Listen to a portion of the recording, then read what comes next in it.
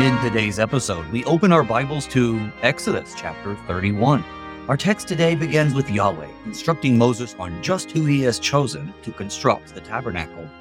It then moves on to giving more instructions regarding the Sabbath, a Sabbath day of rest established by God during creation.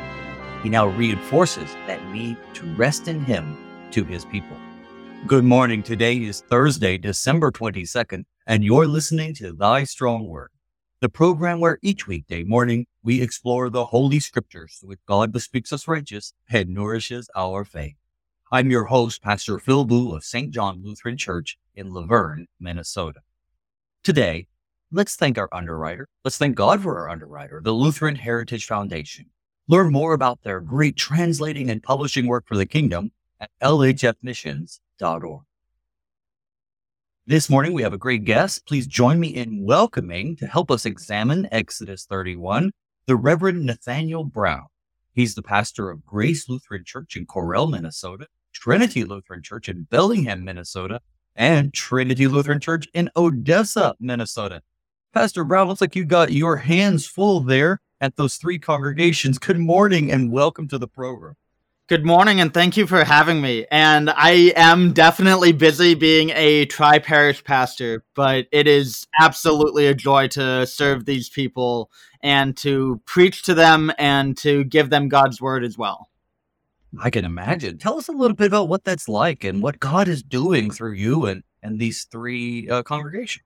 Yeah, so I'm in Western Minnesota, and so we are in the season of Advent, and we are about to be celebrating the birth of our Lord, and it is a joy to have three congregations. They get along spectacularly. They go to every Advent service of the other congregations, and so what we do is we rotate the midweeks, and we have everyone go to one congregation instead of doing three congregations for midweek services. And I definitely thank the tri-parish for that, because that means that there is a little bit less work for me to do on a midweek. But everyone gets along spectacularly. It's a true blessing. And it definitely reminds me of the psalm that says, how blessed are the brothers when they dwell in unity. And I get to see that each and every week. The three congregations rotate their worship times every Sunday. So every 6 months, they actually have a new church time. One congregation worships on Saturday. The other two worship Sunday morning. And so it does give a little bit of a variety for them. But it's something that not many Lutheran congregations would have happen, where pastor says, hey, you're going to change your worship time every 6 months, and you're actually going to like it. And the three congregations here absolutely do. And it's a blessing to serve them. So I have seen very good examples of dual and tripart parishes, and I've seen some that just don't mesh well. And it's not always, from a sinful part of people. Sometimes it's just what people are used to and the difficulty it is to change. But it sounds like you got not only a complicated situation in your hand, but God has really blessed you with some symbiosis and people are working together. And that's great to see. Yeah, it is absolutely wonderful to see. And I have heard stories of the dual or tri-point parishes that don't get along well. And as you said, it's not usually sinful, but if both congregations or all three congregations were used to having their own pastor, going down to one with multiple parishes is definitely hard. But my three are absolutely an example and a shining light in Western Minnesota. That's wonderful. Well, I tell you what, we have in our section today, it's going to lead up to talking about the Sabbath. But before we get to that, the first part of our chapter is about the people that God has in mind to construct all the things about the tabernacle that we've been talking about over the past few episodes. We've been speaking of its design and its furnishing, its altars, even the wear of the priest have been on our mind as we've gone through Exodus. But who's going to put all this together? Well, God has some ideas, obviously. He's going to set those ideas in motion through Moses, and that's going to be our topic. But before we dive into the text, brother, would you begin our time together in prayer? Absolutely. We pray in the name of the Father, and of the Son, and of the Holy Spirit. Amen. Heavenly Father, we give you thanks and praise that you have established order in your creation for the Sabbath, but we also give you thanks and praise that you have made the Old Testament church with the temple and the altar and the offerings of the priests and the garments that they wear as beautiful. And we ask that you would be with us today as we dive through your word and we go through talking about who is going to be making these altar furnishings and then talking about the Sabbath. We ask all of this in your Son's name. Amen. Amen. Well, before then we dive into the text, maybe give us a little bit of background. We have been talking a lot, but perhaps for those who haven't been keeping up, just give us a quick rundown of setting the stage for what we're going to talk about today. Yeah, so in Exodus, we all know the story of the Exodus that happens early on in the book of Exodus. And God's people were in slavery, and then they walked across the dry ground of the Red Sea when Moses stretched out his hands. And then they went on to Sinai, and Moses went up the mountain of Sinai. God then said, hey, here are the things that I want you to tell my people. And he has been giving exactly what the order of the tabernacle, which prefigures the temple, is, and all of these altar furnishings, and the mercy seat is being built, and all of these things are being built. And today we are actually going to be talking about who God has now placed to make these things, because Moses is definitely busy. We hear that Jethro, his father-in-law, says, you are being too busy even just being the leader of God's people. So God's going to have some lay people brought in to oversee the building of the tabernacle, some of the altar furnishings, and also some of the other things of order that God has in mind for his people. Well, let's get into who he has set forth to help with this task with our reading. So I'll be reading from the English Standard Version of the Holy Bible, Exodus chapter 31, just the first half, verses 1 through 11. The Lord said to Moses, see, I have called by name Bezalel, the son of Uri, the son of Hur, of the tribe of Judah, and I have filled him with the Spirit of God, with ability and intelligence, with knowledge and all craftsmanship, to devise artistic design, to work in gold, silver, and bronze, in cutting stones for setting, and in carving wood, to work in every craft. And behold, I have appointed with him Aholiab, the son of Ahisamach, of the tribe of Dan. And I have given to all able men ability, that they may make all that I have commanded you, the tent of meeting, and the ark of the testimony, and the mercy seat that is on it, and all the furnishings of the tent, the tables and its utensils, and the pure lampstand with all its utensils, and the altar of incense, and the altar of burnt offerings with all its utensils, and the basin and its stand, and the finely worked garments, the holy garments for Aaron the priest, and the garments of his sons for their service as priests, and the anointing oil, and the fragrant incense for the holy place, according to all that I have commanded, they shall do. Indeed, all that he has commanded Moses has been quite a bit, in such intricate detail as we've gone over. But beginning at the top, brother, the Lord, he's called specific people to this task. And that's kind of interesting.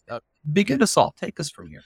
Yeah, so it's really interesting that God has said there are going to be certain people that are going to be working all of the furnishings and do all of this. And the two names that are mentioned in the text are Bezalel and Aholiab. And one thing, when we are diving into Scripture, we should always remember that all of the Scripture points us to Jesus. And so, yes, Bezalel and Aholiab were actual people. They actually made the temple.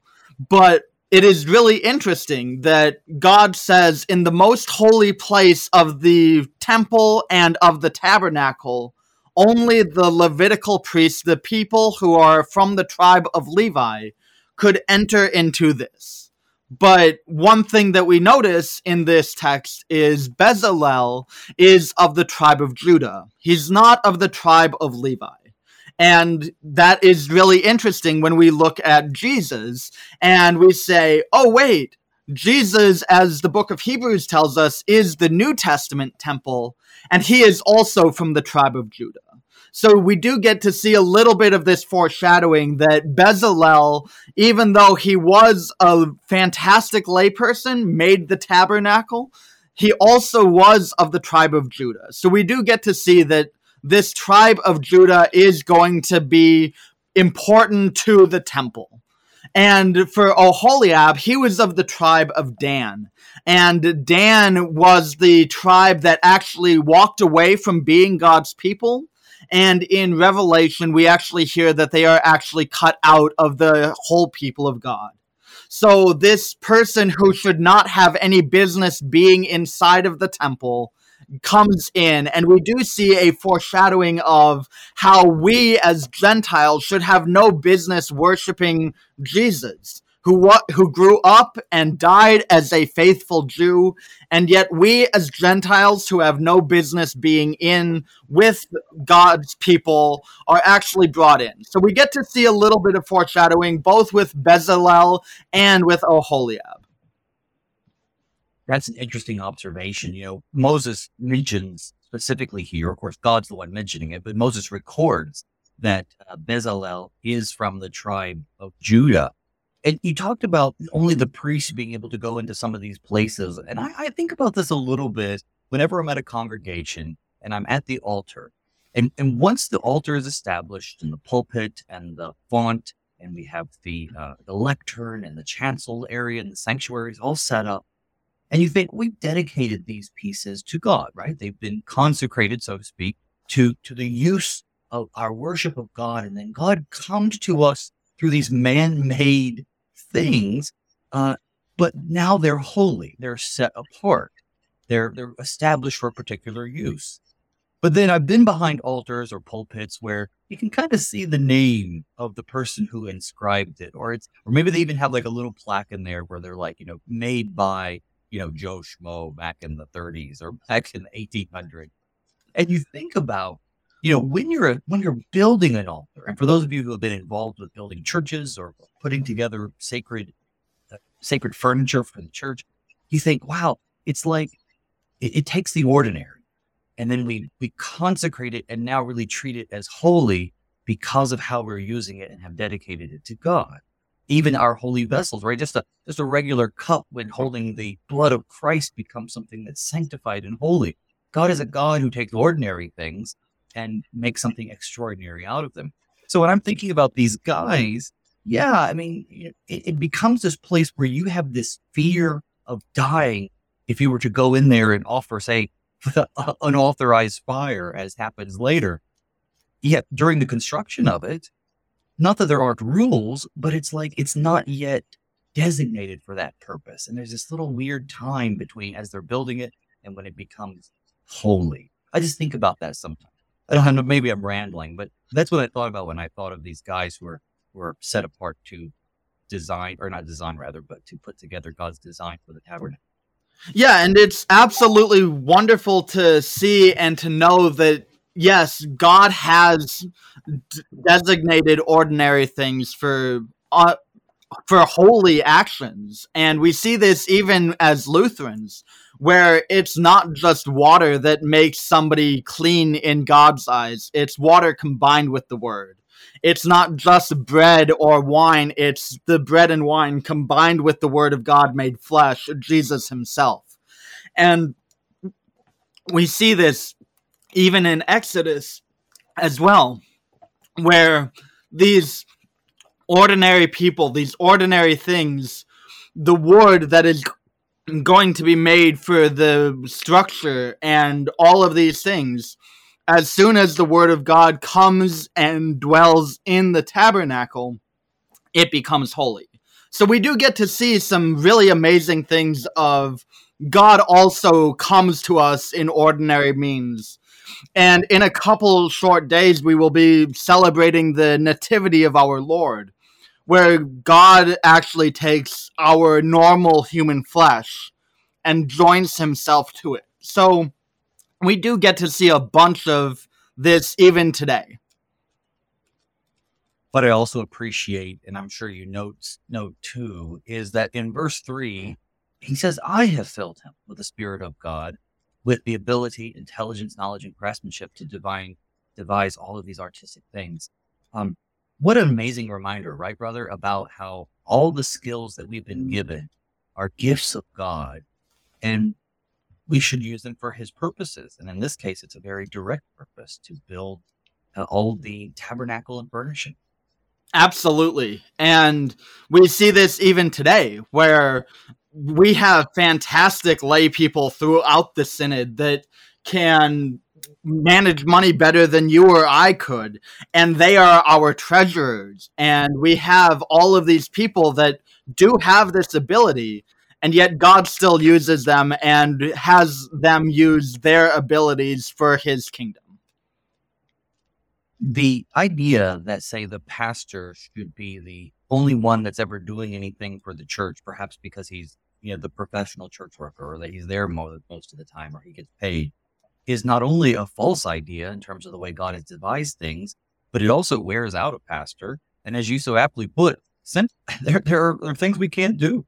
You talked about finances. That is definitely one of my weak points. They would not want me keeping the books because we'd be out of money in no time. So we have all these wonderful servants who serve in their own spare time as a sacrifice to the Lord to help the church be put together, from trustees to those who clean the building, to those who keep the money, to the unseen, oftentimes altar guild. There's just I couldn't list all the ways that God puts people together and gives them the gifts needed to make his congregations work and fulfill his mission. Absolutely. And it's really interesting that Moses of the tribe of Levi is the leader of God's people, and God himself says, hey, Moses, this is not going to be your wheelhouse. I'm going to give other people to help you. That was good advice from Jethro when he sees Moses just struggling under the duties of his leadership. And he's like, you don't need. Here's how I would say it today, right? You don't have to sacrifice yourself. Christ has already sacrificed himself for the church. He doesn't need your help. Yeah. So we as pastors, and even those who volunteer in the church, let me speak to you too. If you're someone who volunteers in the church and you feel like you're the only one ever volunteering, first of all, no, not going unnoticed.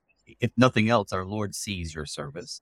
And two, you also don't need to be sacrificing yourself. Encourage others. Step away if you have to. Our service to the Lord should be one that is beneficial to everybody, right? Yes, it's self-sacrificial, but what I mean is don't kill yourself doing it, right? Absolutely. And this even is seen in Exodus 31. God could have easily said, hey, Moses, your tribe is the tribe that's going to be in the temple all the time, and so they are the ones that are going to build it.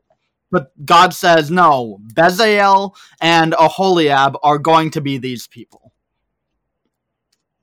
Unlike, say, Noah, right? Poor Noah. He's given the task and also the monumental task of building an ark. But then it's certainly God helps him along the way, too. Yes. So we have these guys, and they are given this gift and this promise or Moses given this promise that, these are the guys that God wants working on it. Now, I assume, right, that it's not just these two. They're not having to do it all on their own, even though they're the two that are mentioned, because it does say in 6b, and I have given to all able men ability that they may make all that I have commanded you. And so before we get to this big list of all the things that he's commanded them to make, which we've been going over for some weeks now, they're then to go off and recruit others. These are like the foremen. These are the master craftsmen, so to speak. They still have to go out and hire workmen. And it's really cool that God has actually recorded these names in Scripture. Obviously, Moses wrote them down, but these names actually mean something. So in Hebrew, we often have names that mean things. Adam comes from the Hebrew word Adamah, which means earth, and Adam came from the earth. Abraham is the father of nations. That's what his name means. And through Christ, he is the father of nations. Israel gets his name Israel because he wrestles with God, and that means, and Israel itself means wrestles with God. Bezalel or Bezalel means in the shadow or in the protection of God. And so it's really interesting that he's going to be the chief person that is going to be working in the most holy place where the shadow of God is actually going to dwell with his people. And Oholiab means father's tent. And we often talk about God being our father, but the first person to actually do this was our Lord himself when he said, yeah, when you pray this way, pray our Father who art in heaven. And then the Pharisees get mad at him for making himself equal with God. So it's really interesting that even foreshadowing in Exodus 31, we hear some of these protection and the names that Jesus himself will have. And what I think is striking about this too, as I'm thinking about what you're saying, is that these are not the names that God gave them. It's not as though God said, all right, your name is now Bezalel because you'll be working where my shadow is. And your name is now Oholiab because I want you to remember that, your Father in heaven is your ultimate tent. But rather, these are the names I assume their moms gave them. And yes. So God knew before the foundation of the world, really, but knew even as they are little babies that these are who he has in mind for putting together his tabernacle. That really, at least for me, broadens my mind about just the way God has things worked out. Not in a fatalistic way, but in an orderly way. And not only in an orderly way, but also in a loving and caring way. So it doesn't matter if you or I or our listeners are having terrible things going on in their lives right now. God still knows you. And God said that your name was written in the book of life at the baptismal font. And so even from the foundation of the world, but also even now, God still knows who you are. Well, that's true. That's true. And even, we can expand that even further for those who are struggling with illness or anxiety or worries. God has been with you from the beginning. He knit you together in your mother's womb. For congregations who are worried about the future, God has not abandoned you. For those congregations who are calling their next pastor, God already knows who he has in mind to be there. So there's so many different ways in which we can apply this teaching that God is with us and that God knows us by name. And maybe even more importantly, as we've been making clear throughout Exodus, we know our God by name. God gives his name to his people such that they can call upon him in any trouble and need, and of course with prayer and praise too. And so we know the name of our God, or the God. And we don't have to worry if he's not going to answer, because as God has demonstrated time and again throughout Exodus, he is a God of power and might. Absolutely. And his divine name is actually used throughout Exodus of Yahweh, which means I am. And we see Jesus use that same thing for him to claim himself as God, where he says, I am the good shepherd. I know my own and my own know me, and my sheep follow my voice. I am the vine, you are the branches. I am the true door. I am the resurrection and the life. And we do get to see that Jesus does mean that he is God, and Jesus does know you, even as he has ascended into heaven. Well, we then go on in our text to basically a repeat of everything that's been going on, right? He says, make all the things that I've commanded you, and lest we forget, here's a nice list of all the things that he had commanded them to make, and make them according to his instruction, beginning with the tent of meeting, all the way down to what we talked about yesterday, which was the incense, that fragrant incense that, well, he couldn't even make a perfume of it. It had to be just for the holy place. All of these different things. I think it's great. I think it's wonderful how God has given them this ornate, beautiful, and also meaningful way to worship him. even out in the middle of nowhere. Absolutely. And it's almost a miracle that they are able to do this because, as you just said, they are in the middle of nowhere. So where are they getting the wood for all of this? Where are they getting the gold for the Ark of the Testimony, the mercy seat? Yes, some of that they brought with them from Egypt, but God is still providing for them. And he is a God of order. He is also a God of beauty. So God is saying, hey, I want the place that I am to be worshipped to be beautiful, to look at all of creation and see the beauty of it. And we in the Missouri Synod should also have that same recognition that our churches, our worship places, and even what our pastor wears should be things of beauty. They should not be the secondhand things that maybe we should have gotten rid of a few decades ago. But these should be beautiful things that adequately give worship to the God who created the universe. 100%. I can't agree with you more. Well, I tell you what, folks, Nathaniel, the first name of our guest today, means God has given or God gift. And so far, you've been a great gift to us, but we're going to have to take a break, brother, when we come back from our short break. We will continue studying Exodus 31. We'll be right back. Don't go anywhere.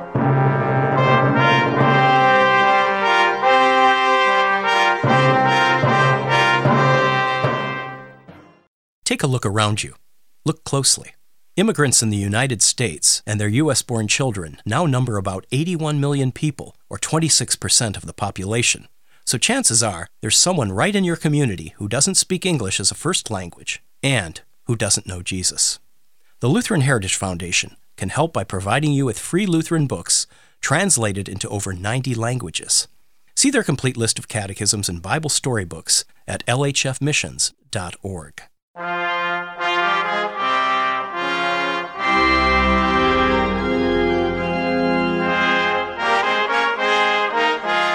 Welcome back to Thy Strong Word. I'm your host, Pastor Phil. With me this morning is the Reverend Nathaniel Brown, pastor of Grace Lutheran Church in Corel, Minnesota, Trinity Lutheran Church in Bellingham, Minnesota, and Trinity Lutheran Church in Odessa, Minnesota. Before we jump back into the text, I just want to remind you, if you have any questions or comments about today's show, feel free to direct them to me at pastorboo@gmail.com. I'm happy to answer your questions on or off the air, but I always answer. Now, Pastor Brown, before the break, we were talking about this part of how God has set aside people to build his tabernacle and all the furnishings therein. Then it gives us this big list of all the things we've been talking about every week. Is there anything else you want to bring out before we move on to the second half of our chapter? Not that I can think of, other than there are a lot of things in Exodus that God wants to be built, and it can be hard to keep all of them straight. But sometimes writing them down or having an image of what all of these things are is helpful as well. Yeah, it's a nice practice. Go online, go to Google, go to this text in particular, and you see now a list of everything that God wanted. And just Google these things in. Look at the pictures that people have come up with. A lot of these are artist renderings, but it helps make this a concrete thing in our mind as a visual people. We can see, wow, look at all that God had them make. And these are things that they had to carry with them as they went through the wilderness, which is also just fascinating to me that they're bringing all this stuff down and setting it all back up in ways that are God-pleasing and that make them understand that God is in their midst. Yeah, and it is something to remember because the Exodus has happened and the people of God are about to wander in the wilderness for 40 years.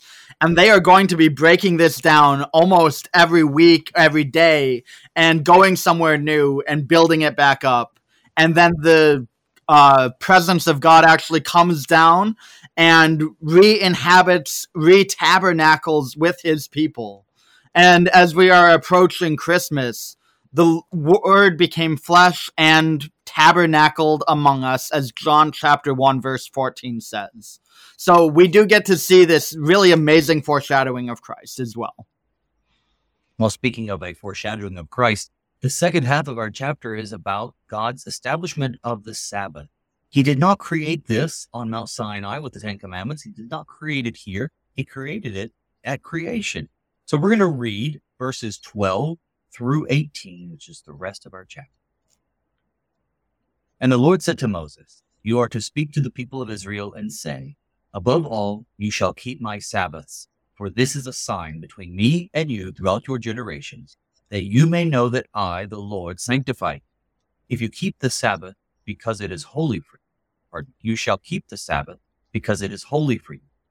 Everyone who profanes it shall be put to death. Whoever does any work on it, that soul shall be cut off from among his people.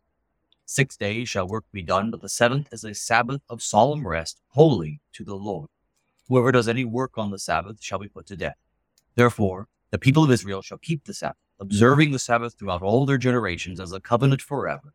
It is a sign forever between me and the people of Israel, that in 6 days Yahweh made the heaven and the earth, and on the seventh day he rested and was refreshed. And he gave to Moses, when he had finished speaking with him on Mount Sinai, the 2 tablets of the testimony, tablets of stone written with the finger of God." Now, what's interesting is we're just sort of now done, right, brother, with all the stuff that's going on Sinai. These are the things that he's telling them to do in the future.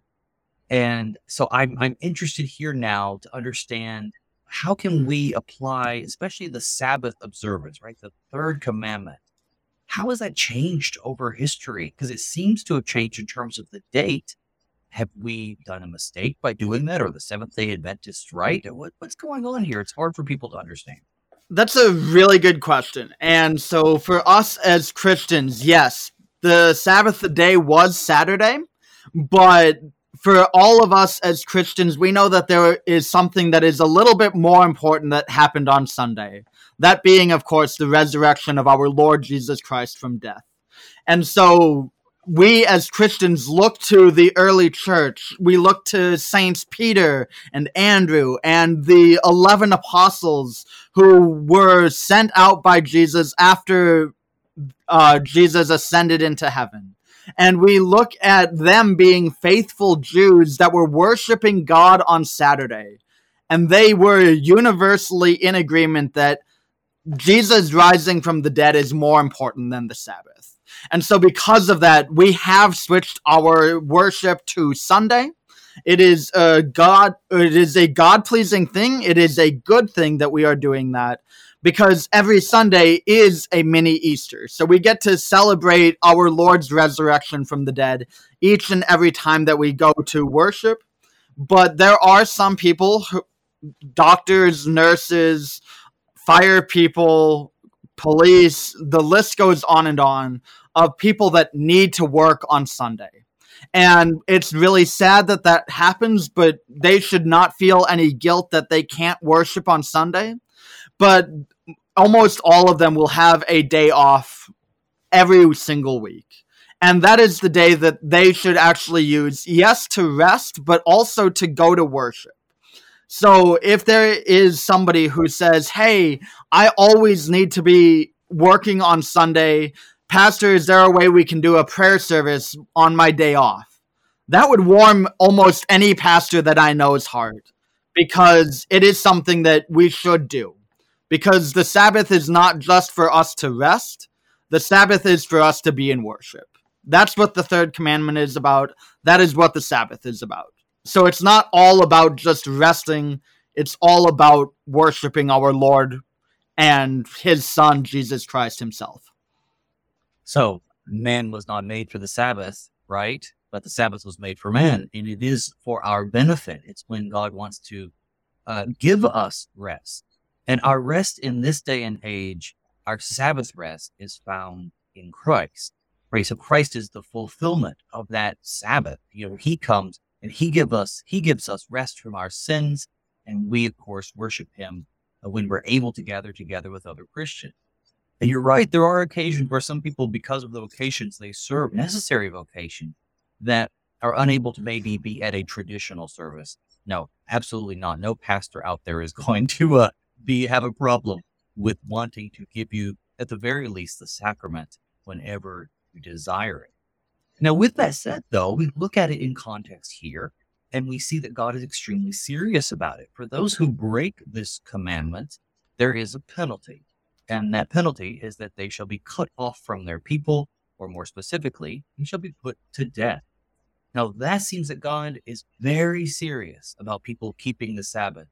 It's one of those things where it's like, this is so important for you and so beneficial for you, and you need it so badly that if you don't do it, the punishment is death.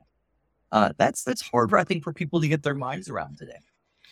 It absolutely is. And I think part of that is for us as Americans, we work and we work and we work and we work harder than most other generations did. You look at the farmers who went before you and they said, oh yeah, we need to do a bunch of work, but they were willing to take the time off and they were willing to say, the sun's down, I'm going to spend time with my family. And we as Americans living in the 21st century have become addicted to our work. And so for many people, they say, oh, the day off that I have, that is the only day that I can get any rest. It's the only day I can sleep in. And yes, we absolutely do need to rest from our labors. But the Sabbath is more than just rest. It is, you will be worshiping God.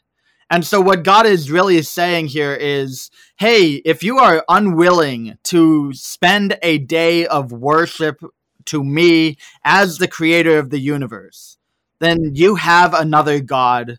And because of that, you should be put to death. And you will see tomorrow with the golden calf incident that God is absolutely serious about this, but he still provides a way of mercy for people who do break it. In Romans, Paul talks about how Christians have been freed from the law of Moses because they are under Christ. Romans 6:14, for sin will have no dominion over you since you are not under law, but under grace. In the same book, 14, a person esteems one day as better than another, while another esteems all days alike. He should be convinced in their mind. Galatians, so then the law was our guardian until Christ came in order that we might be justified by faith. So the interesting thing, when we talk about the laws of the Old Testament, you'll hear us speak of the moral, civil, and ceremonial laws. There are lots of civil laws that refer to how people should govern themselves without, a king or any other government, under their theocracy, right, living under God. And those things really don't apply to us because in the time since those laws were given, God has established other forms of government. Of course, those governments are bound together by the natural law. 10 Commandments, which are a summary of that. But even the 10 Commandments contain ceremonial laws and moral laws. And this is an interesting commandment, the third commandment, because it contains elements of both. On the ceremonial side, we see that there is the ceremony of on the seventh day, keeping your Sabbath rest. Right? Sabbath means rest, doesn't mean Saturday. When Christ came, we're freed from the law of Moses, so the ceremonial laws no longer apply. They're fulfilled by Christ, but the moral laws still apply. Well, what is the moral law behind the third commandment of keeping the Sabbath? It is, as you have said so aptly, brother, to make time to worship God, receive his gifts, to enjoy your rest in Christ.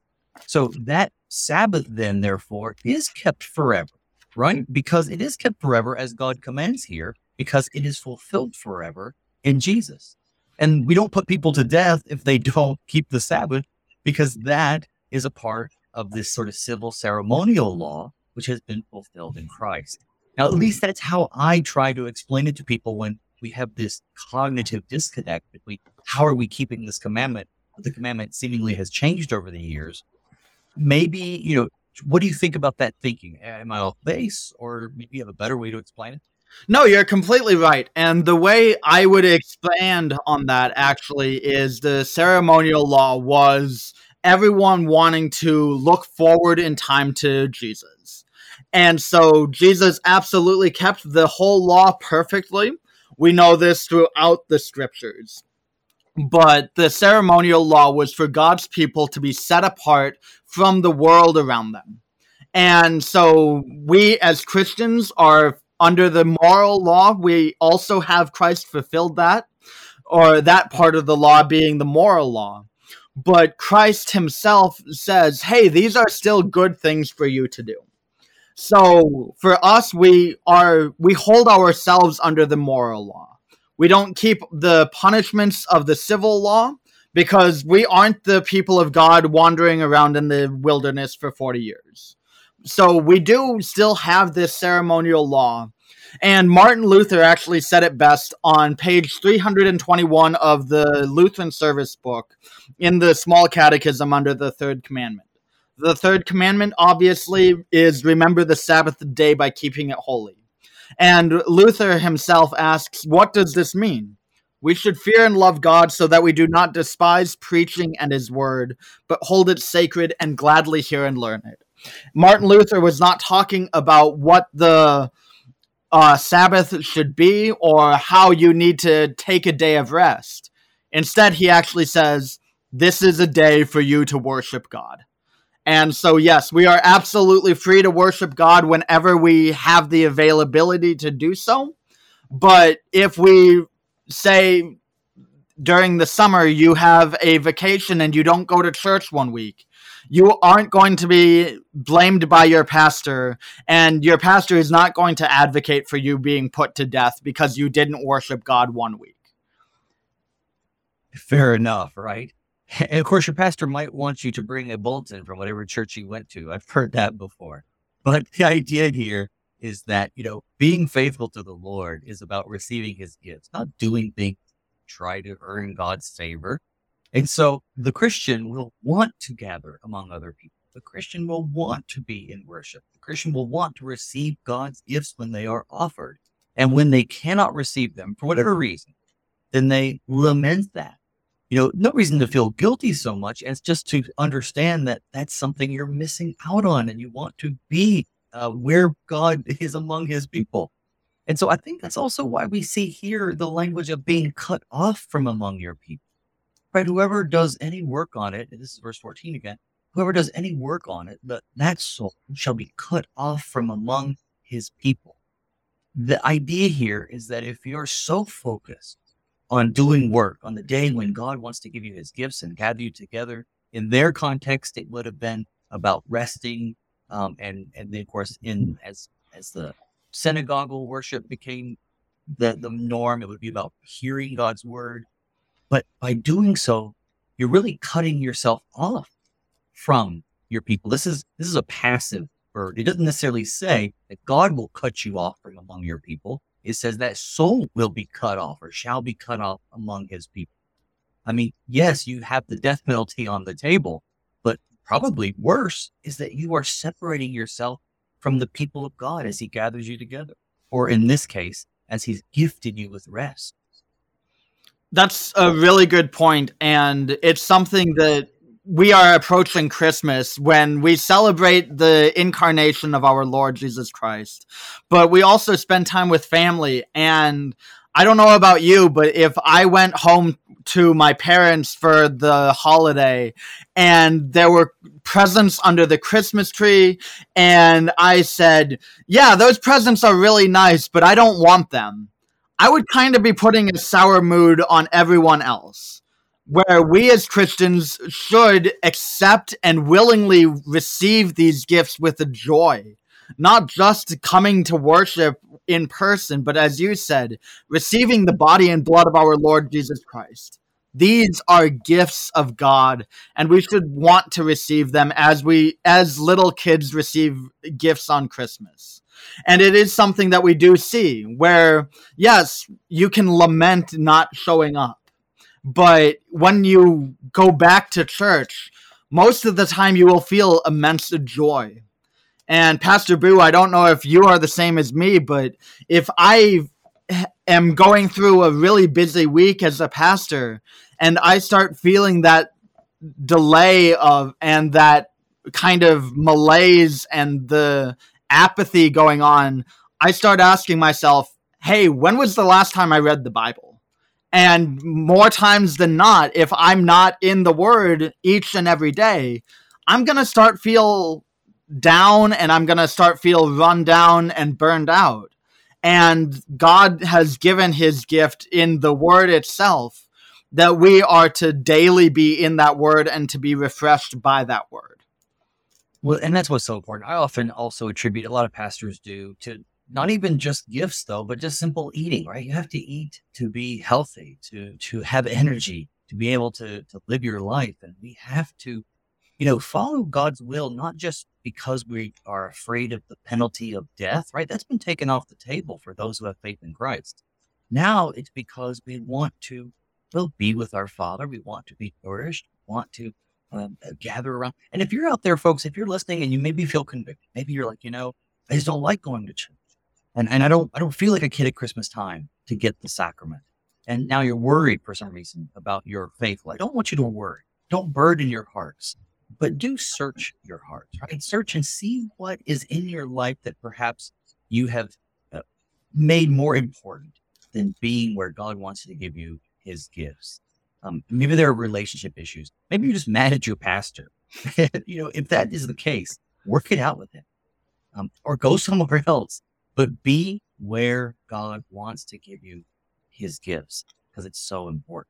And all of this is done in the context of the 10 Commandments, right? This is all up on Sinai when he's speaking these things. Timeline-wise, I've always understood these passages that we've been covering over the past few weeks, all happening on Sinai, and the tabernacle and all these things get put into practice later, after the golden calf. Now, I had a very intelligent, smart pastor say, no, some of this isn't the timeline that I think it is. That's fine. But what I'm trying to say here is all of this is in the context of God passing down his law to his people.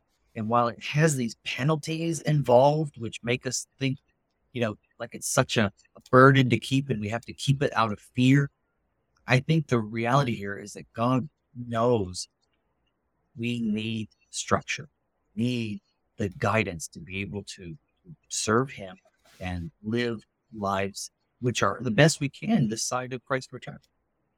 Absolutely. And this order is not just given on Sinai.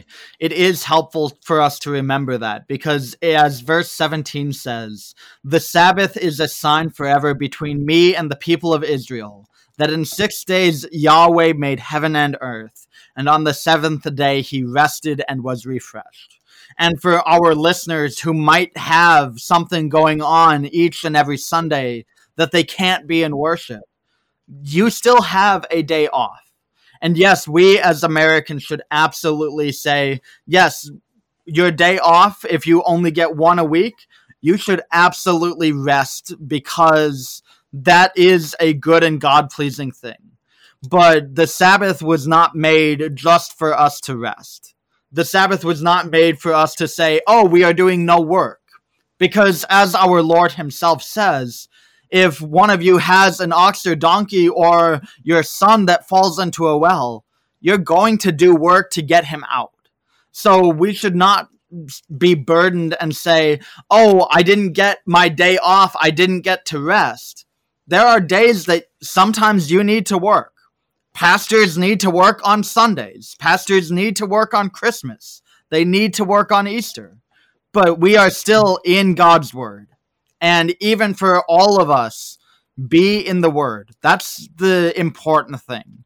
Find your rest in the one who gives you the rest and who established the Sabbath himself as an example for us to follow based on the first week of creation.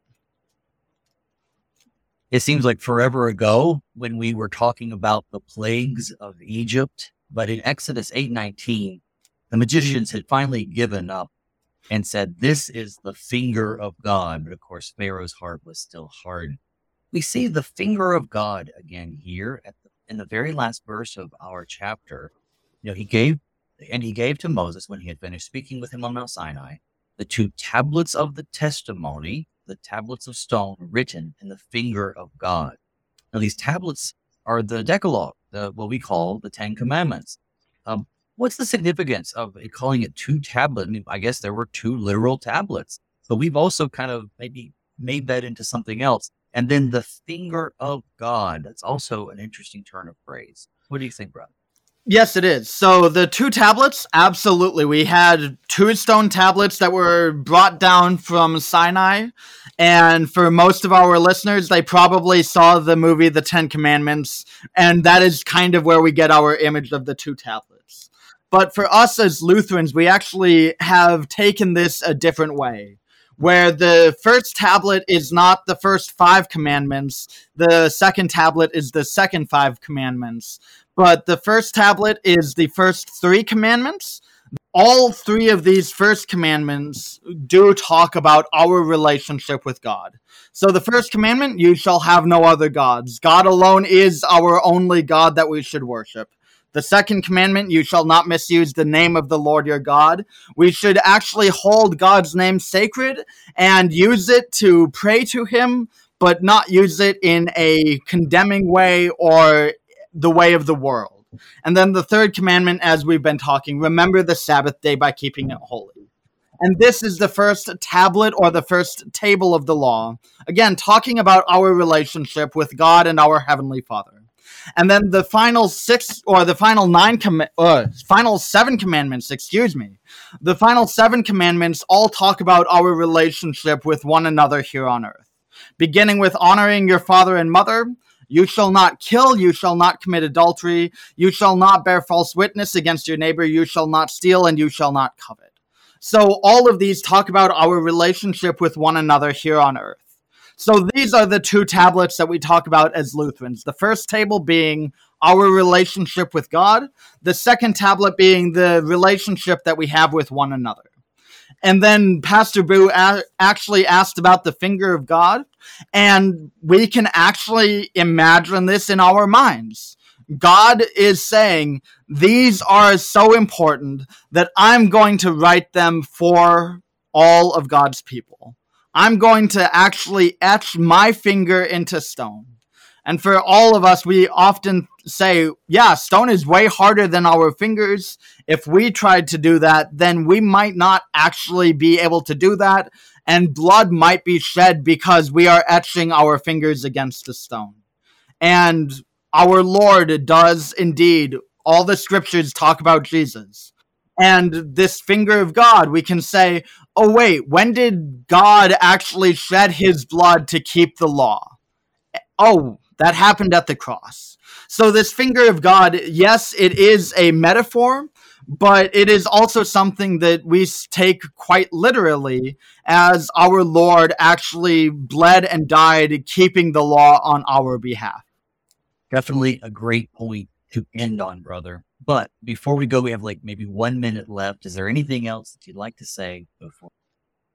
Sure. So this whole chapter of scripture, yes, it does have some really technical things, and we don't have the tabernacle. We don't have the Sabbath the same way that the Israelites did.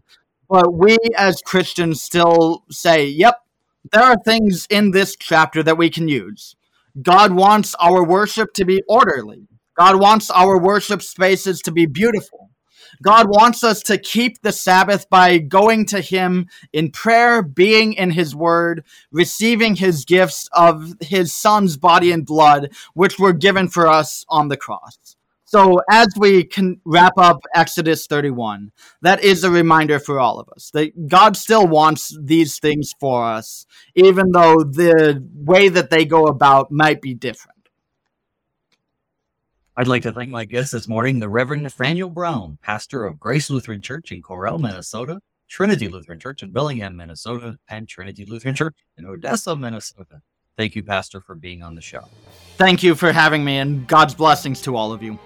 Folks, thank you too for joining us. Come back tomorrow as we move into the next chapter and that sad event of God's people making the golden calf. How quickly they forgot their Lord. But do we still have our own golden calves we worship today instead of God? Tomorrow's episode will answer those questions, but also will be the very last episode before KFUO's 12 Days of Christmas.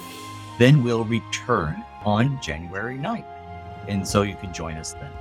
Until then, may God's peace and blessings be with you all as we pray, Father, keep us in thy strong word.